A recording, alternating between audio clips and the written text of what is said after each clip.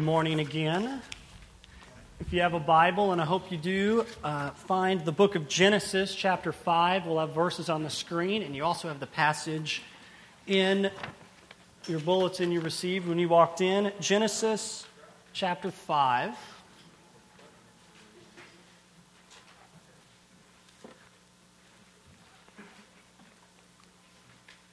And before we look at the passage, I want to say just a few things about it before we read it, because I know that passages like Genesis 5 that we're going to read and others are often the places that we struggle as Christians to understand. Why does this matter? Why should I care about this list of names? Why should I care that so-and-so begat so-and-so? What does this have to do with us? And I believe that if we slow down and prayerfully pore over these words, we'll hear some powerful things from the Holy Spirit. Before we read Genesis 5, I want us to consider the words of 2 Timothy 3:16 and 17. You'll see it on the screen. They say that all Scripture is breathed out by God and profitable for teaching, for reproof, for correction, for training in righteousness, that the man of God may be complete, equipped for every good work. All Scripture, that includes Genesis 5, is here by the inspiration of God, by the breath of God, and it's profitable for us, and it's intended to teach us, to reprove us, to correct us, and to train us. Let's look at it together. Genesis chapter 5, we'll begin reading in verse 1, and we'll read to the end of the chapter. Genesis chapter 5. This is the book of the generations of Adam. When God created man, he made him in the likeness of God. Male and female he created them, and he blessed them and named them man when they were created. When Adam had lived 130 years, he fathered a son in his own likeness after his image and named him Seth. The days of Adam after he fathered Seth were 800 years, and he had other sons and daughters. Thus, all the days that Adam lived were 930 years, and he died.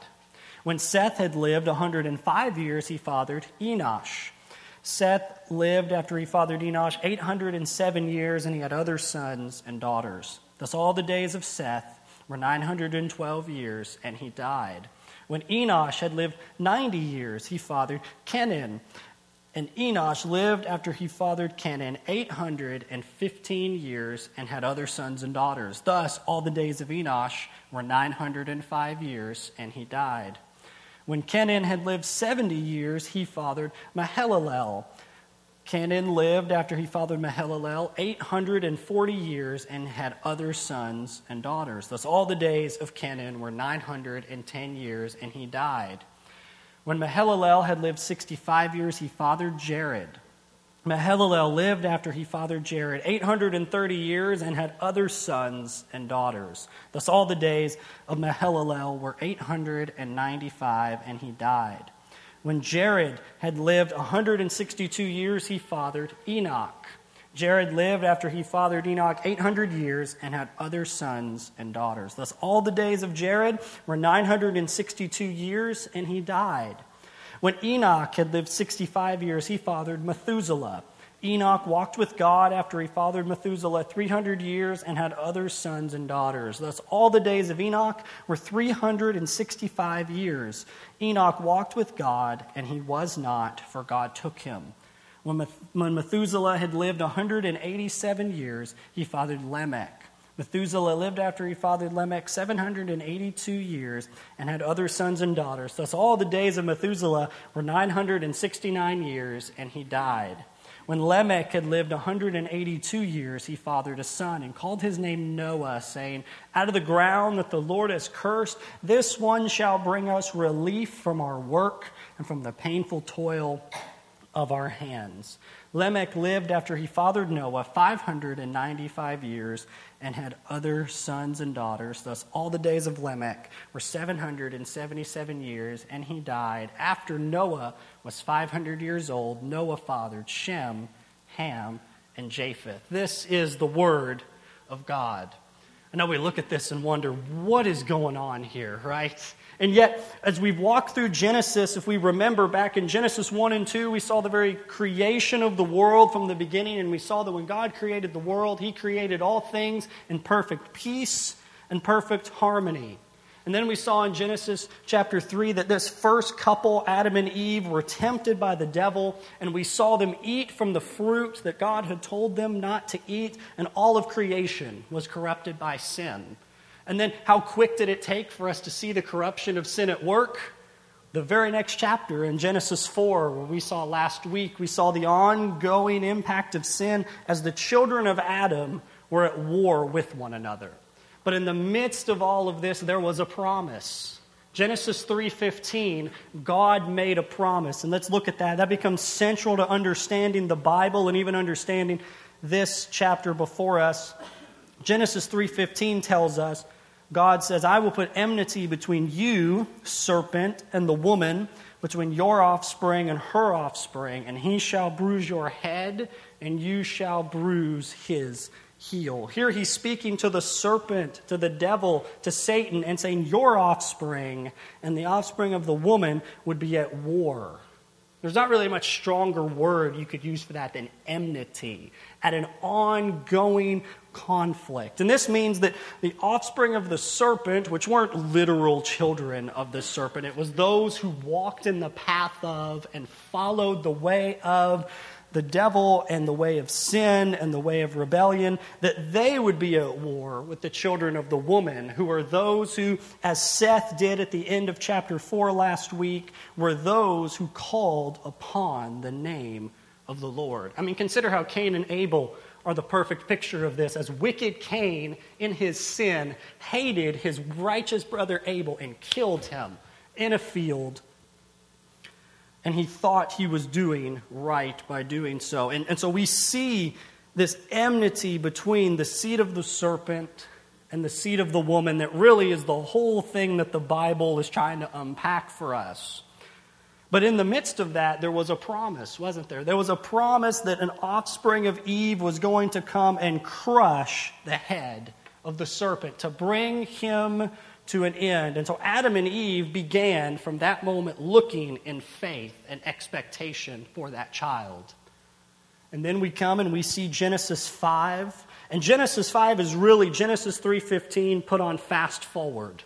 What we read in just a few minutes covered 1,500 years of time between Adam and Noah. We covered a ton of ground right in those few verses. And in this genealogy, there's a lot of things we're meant to see, but I think one of the first things we're supposed to see is a contrast between what we saw last week and what we saw this week. A contrast between, if you go back and look kind of at that genealogy in chapter 4 later, you see that the line of Cain was marked with lots of worldly success, but ultimately were marked by their sinfulness and their rebellion. I mean, you can even consider Lamech, who was the very last of Cain's line talked about. He took 2 wives, and he boasted in the fact that he murdered someone. He was proud of that. He thought he was just big and bad. And that's what marked the line of Cain. And yet, we see in Genesis 5, we see that this is the line of Seth, the legacy of the offspring of Eve, a faithful remnant who would continue even in the face of wickedness. I think we're meant to be struck by this contrast, and I think we're meant to be so struck by it because Genesis 5 and Genesis 4, both genealogies have names that are so similar that it's almost meaning for you to contrast. I think most of us, when we maybe grew up in school or remember growing up in the neighborhood with different people, there were always 2 kids who might have had the same name but couldn't have been more different from one another in so many ways. And here we see it.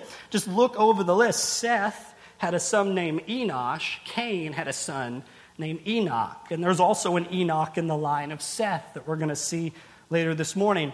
In verse 15 of chapter 5, we see this guy named Mahalalel, who's in verse 15. And doesn't that sound a bit like in chapter 4, they named their kids, if you're looking for baby names, Mehujael and Methushael in chapter 4.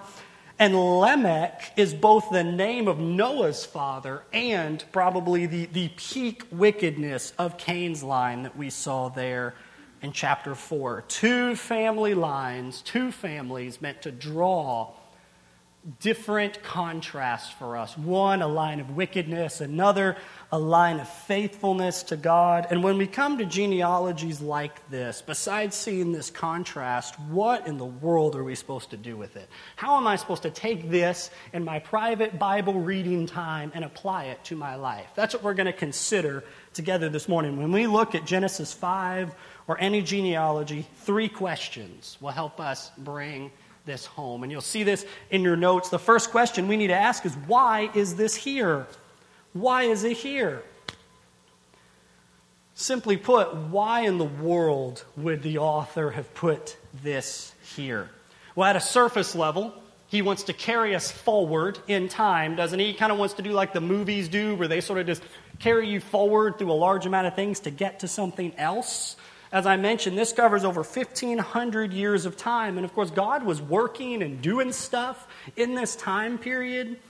But Moses, under the inspiration of the Holy Spirit, wanted to get us somewhere. He had an intentional direction that he wanted to take us. See, so many people, I think, misunderstand the Bible because they think it's a random collection of stories just sort of thrown together haphazardly. But no, the Bible, every book of the Bible, whether it be Genesis or things in the New Testament, whatever it is, are intentionally structured and put together to communicate something to us. They are ordered. There's a reason that this is here in this order. It's not just haphazardly thrown together. Look at the start of Genesis 5 in verse 1 and 2. Look at this. This is the book of the generations of Adam. When God created man, he made him in the likeness of God. Male and female, he created them, and he blessed them and named them man when he created them. Now, that certainly sounds familiar because he's sort of recapping Genesis 1 and 2 for us, but it should also ring in your ears to something else. Genesis chapter 2, verse 4 says this. Look at this. These are the generations of the heavens and the earth when they were created in the day that the Lord God made the earth and the heavens. Do you see how similar this is to where Genesis 2:4 left off? The same Hebrew word used here for generations. If you want to impress people with a Hebrew word at lunch today, the word is teledot, T-E-L-E-D-O-T, if you wanted to make that into sort of English, into the closest English you could do. And it's a word that means a historical account, an official record. It's a word used throughout Genesis to give us not only official genealogies, but to mark a transition in the book. You'll see it again in Genesis 6:9 when it transitions to Noah, and 10 and 11 when it moves from Noah's kids to Abraham. In fact, it's used 13 times in the book of Genesis to begin to mark transitions for us as it moves along. It's here to mark a transition, but I think it's here for more than that. Why is it here? To get us from Adam to Noah, but also I think it's here to instill in us hope, that God is not done with his promise. If you remember at the end of chapter 4, things looked hopeless. Cain had killed Abel. The child of promise that Eve thought was going to solve all the problems, all of the curse that had come on the world through sin, was murdered in cold blood by his own brother. What's the hope? Where's the hope in this? How could God fulfill his promise? And then chapter 4 finishes with Seth being born and a glimmer of hope that Seth and his family began to call upon the name of the Lord. And it was Seth's line that we see continue in Genesis 5. Even in the midst of wickedness and even in a wicked culture, God would preserve a people for himself.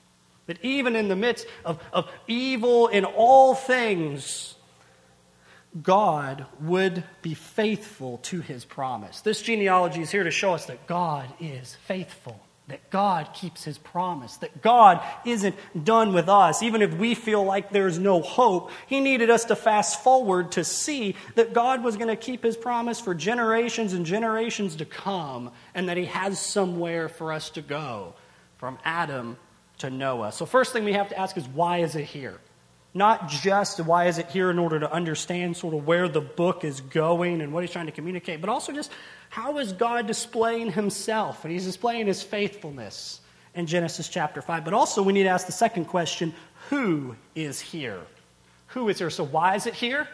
Then we ask when we come to a genealogy, who is here? And if you look over the list, you see 10 generations. And each of these generations is summarized in a very similar way. Someone lived a long time and fathered someone else. And then the first someone lived a long time after their child was born and they had more children. And then it concludes that they lived a total amount of time and then they died. And the pattern's pretty uniform, isn't it? Basically, throughout the genealogy, it's pretty uniform. But there are a few names that get a little bit of a different treatment. And I think we should stop and consider those because that should grab our attention.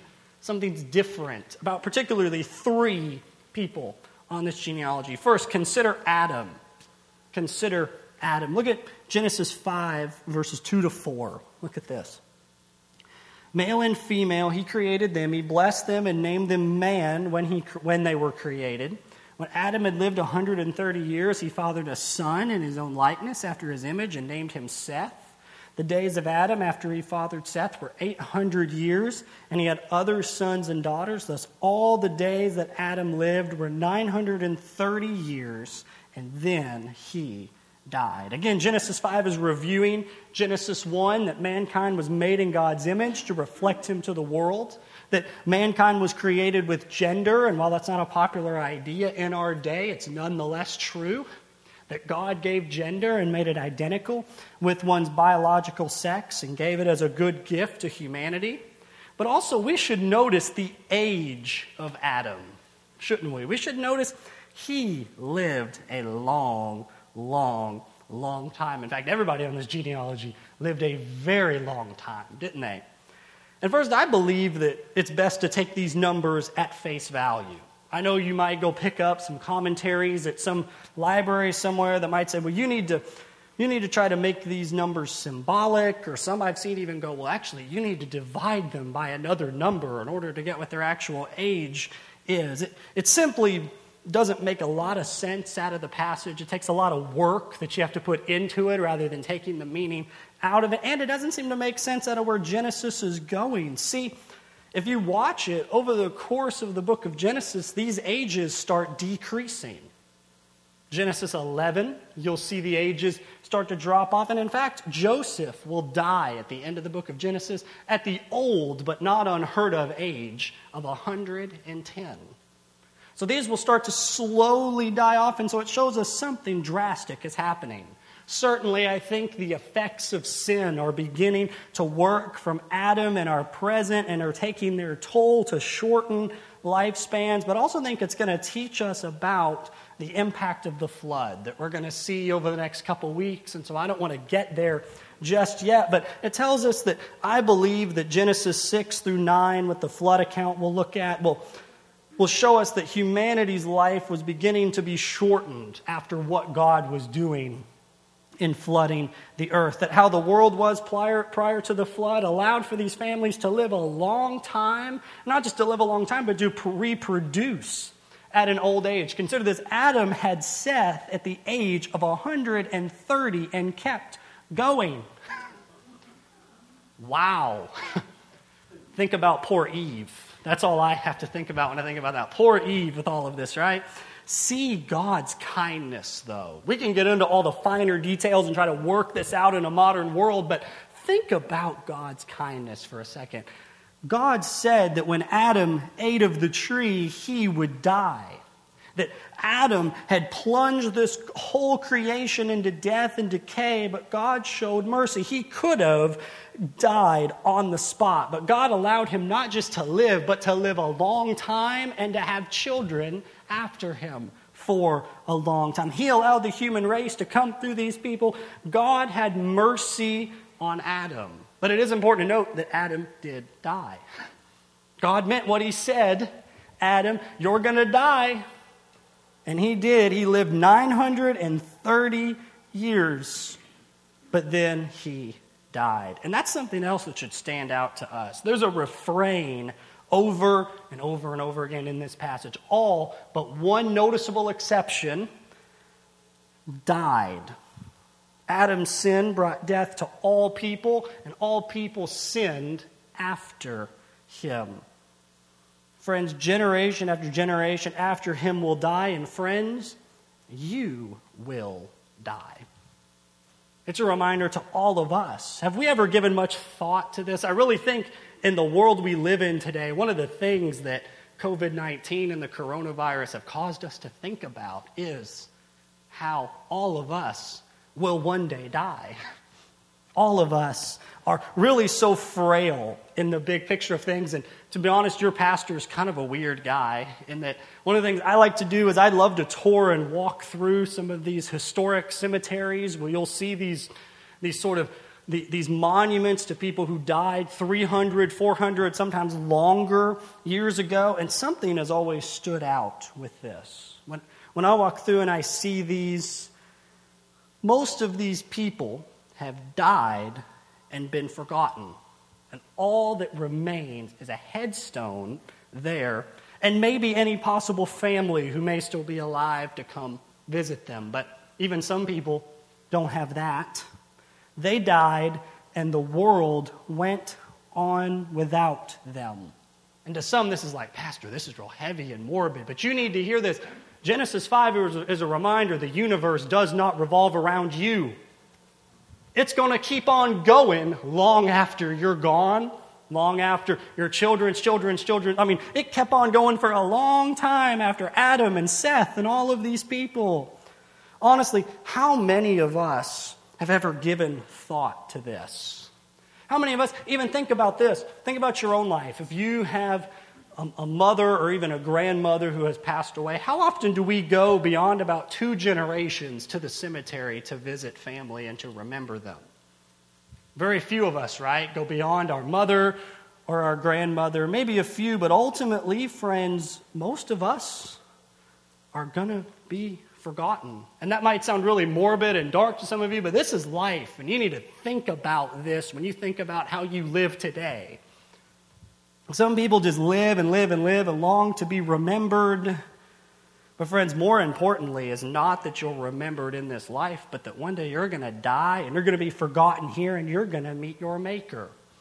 Your body's going to go in the ground and your soul will go to be with God, and you'll face Him. And you'll have to give an account for your life. And how will you fare on that day? Genesis 5 is a call to self-assessment. What are you living for? Things that are going to matter after you're gone, or things that are going to fade away? Friends, you can't pack everything in your hearse and take it with you. It's not coming with you. Adam is a reminder to us that every one of us is going to die. But there's a name on the list that's an exception, isn't there? Look at verse 21. Look at verse 21. When Enoch had lived 65 years, he fathered Methuselah. Enoch walked with God after he fathered Methuselah 300 years and had other sons and daughters. Thus all the days of Enoch were 365 years. Enoch walked with God, and he was not, for God took him. Notice that way that they speak about Enoch. He walked with God. He knew God. And he knew God in such a profound way that it says he was worth being remembered for it. You could have known a bunch of stuff about Enoch, and he says the most important thing to remember about him is that he knew God. And Enoch got to be the one exception in our passage to the rule about death. He walked with God, then one day the scripture says God took him. And we aren't told in Genesis exactly what that means. We can make some inferences, but Enoch's actually talked about more in the New Testament than he is in the Old. Let me give you 2 verses to write down and to think about. First, Enoch is mentioned in the book of Jude. In verse 14, Jude only has 1 chapter, so Jude 14, look what it says. It was also about these, Jude's talking about the wicked false teachers of his day. It was about these that Enoch, the 7th from Adam, prophesied, saying, "Behold, the Lord comes with 10,000 of his holy ones." It tells us that Enoch was a prophet, that he brought a message of judgment, and Jude brings us in on this, and he shows us through the inspiration of the Holy Spirit that we're to understand not only this genealogy naturally, because Enoch was the 7th from Adam, but it also gives us a little bit of what his life was like. He probably wasn't a popular guy. He probably wasn't the most popular guy in the world, but even beyond that, consider Hebrews 11:5. Hebrews 11:5. This speaks of Enoch, and it says this: by faith, Enoch was taken up so that he should not see death, and he was not found because God had taken him. Now, before he was taken, he was commended as having pleased God. See, Hebrews interprets this for us and helps us see that Enoch was taken from earth so that he did not die. He was taken, much like later in the Old Testament, the prophet Elisha would be taken up to heaven in a very dramatic scene. He walked with God right into the presence of God. And while we may not be taken like Enoch, will we walk with God like he did? We might have to endure so much, and we don't know a ton about Enoch's personal life, but we do know how he's remembered. Friends, he wasn't remembered for how much money he made. He wasn't remembered for ever being on TV. He wasn't even remembered for what sort of good job he did at work, but he was remembered for who he fathered and that he walked with his heavenly Father. Friends, may we long to be known for those things. Maybe we long to be known as people who walk with God. And finally, the third person we need to notice on this list is Noah. Notice Noah, verse 28. When Lamech had lived 182 years, he fathered a son, and he called his name Noah, saying, out of the ground that the Lord has cursed, this one shall bring us relief from our work and from the painful toil of our hands. Noah's name, just so you know, means rest, comfort, or relief. And Lamech looked to Noah to be the one who would reverse the curse of the sin on the ground. He said, look, I'm hoping that he's going to be the one who will fulfill what Genesis 3 promises and reverse the curse. And while Noah has some significant role to play in history, and again, we'll start that next week looking at the flood a little bit, he was not the one who would bring the relief that these people were looking for and longing for. But as we look at Genesis 5, we ask why it's here. It's to bridge the way from Adam to Noah and to show us God's faithfulness to his promises. We see who is here, Adam and Enoch and Noah. And finally, we need to ask, where is it going? Where is it going? As I said, the promise of Genesis 3:15 runs deep through this chapter. Could you imagine having heard this promise and the hope and expectation each of these parents would have as they gave birth, hoping that their child would be the one who would fulfill all these things? They likely had heard about this promise from Adam, who, think about this, because of how long Adam lived long enough to speak and meet Methuselah and possibly even Lamech. So all of these generations would go and visit Grandpa Adam, and he could tell them these things. And they would hope and long that this could be their child. All biblical genealogies are these tremors of hope for the promise of Genesis 3:15, that God will come and reverse the curse and destroy the serpent. And they remind us that God is not done with us yet. That he is faithful to keep his promises, because as long as children continued and the godly line continued, then Genesis 3 could be fulfilled. And as we read through these genealogies, we have to imagine these lifetimes, these long lifetimes of people who had hope and expectation. And then we read, and they died. He wasn't it, his child wasn't it, and the curse would continue. And we're left asking, where's the child of promise? Where's the child who would defeat the snake and reverse the curse? And it's interesting how the Bible answers the question. See, when you read through, if you've ever done a Bible reading plan, you'll know that there are lots of genealogies in the Bible. Genesis has a lot of them. The book of Numbers has a ton of them. Chronicles and 1st and 2nd Kings gives a lot of these lists and lines of things. And when we close the pages of Malachi at the end of our Old Testament, we don't get an answer. Where's the one who's going to crush the serpent? What's going to happen? We don't get the answer. And I hate not getting a resolution to a plot like that. I can't do it. thousands of years of hope and expectation, no resolution. And then you open up to the very first pages of your New Testament, to the very first verse of the first chapter of your New Testament. And what does Matthew chapter 1, verse 1 say? The book of the genealogy of Jesus Christ, the son of David, the son of Abraham. The gospel of Jesus, the hope of Jesus begins with a genealogy. And you can look back at Matthew chapter 1. It doesn't go all the way back to Adam, but it does sort of do a shorthand way of going from Abraham through to and getting to Jesus' day. Luke chapter 3 actually gives us a very detailed genealogy that gets us there in a little bit longer fashion. And both genealogies are there to tell us and confirm for us that Jesus is the one who can kill and destroy the snake, reverse the curse, and that he is the Savior of the world. And these genealogies are a powerful thing because they're here to confirm for us without a doubt who Jesus is and what he came on earth to do and what he's going to do when he comes again. Because see, all of us, everybody, the whole world is represented by one of two people. The Bible tells us you're either represented by Adam or you're represented by Jesus. If you want to think about this sort of representation thing, think about either Adam or Jesus is the quarterback for humanity.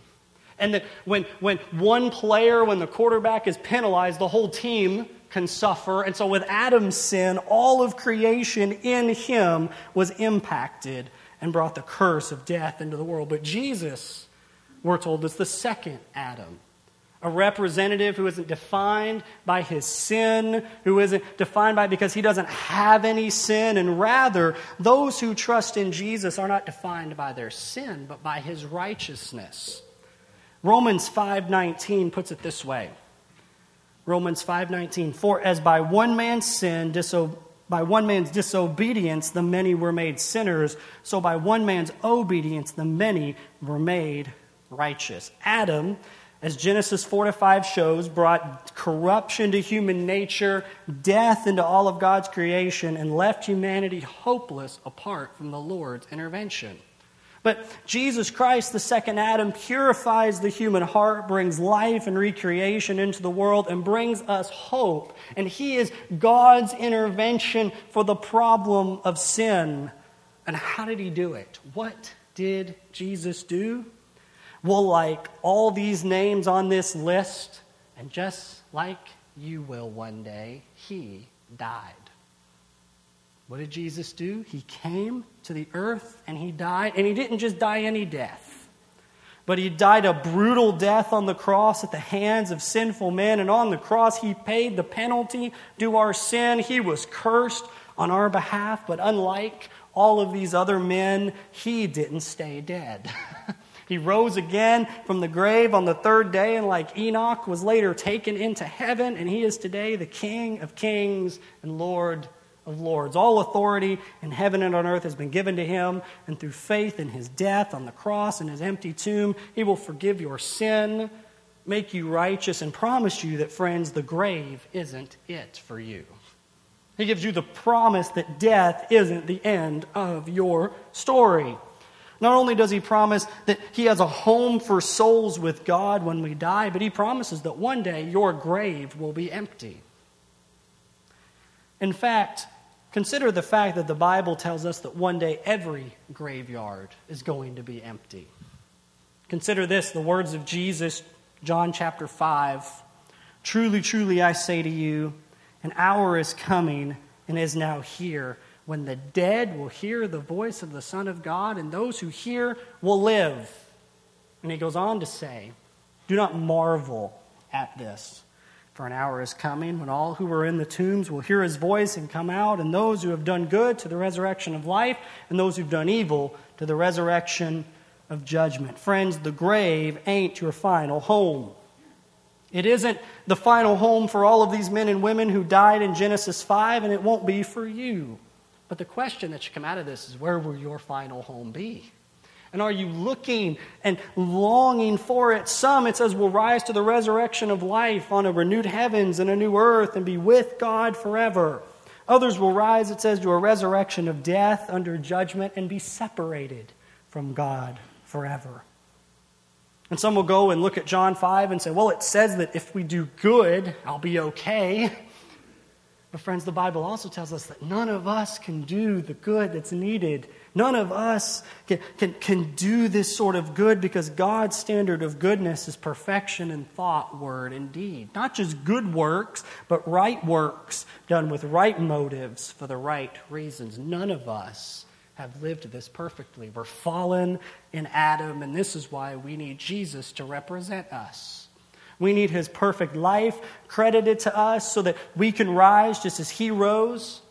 And friends, Genesis 5 carries us through nearly 2,000 years in order to tell you this. You need someone to rescue you from death. You need someone to give you eternal life because none of these folks had it on their own. You need someone to live for you, to die for you, and to rise again for you. And we need what the families in this text thought their child would bring. Consider the hope that they thought Noah would bring for them. They thought Noah would bring relief from their work and from the painful toil of their hands. And I'll tell you, Noah can't do that. You can't do that. More money can't do that. The right spouse can't do that. None of them can bring you this. But a man named Jesus could, and he can today. Through turning from our sin and placing our faith in him, we can find and be reminded, brothers and sisters, of this, that he invites us to come, all who are weary and heavy laden, and he will give you rest. Friends, it's not found in all these other things that promise it in this world. Because, friends, death's coming. And life is so broken and fallen, and there's going to be times that you're going to need hope to lean on. And Jesus says, here I am.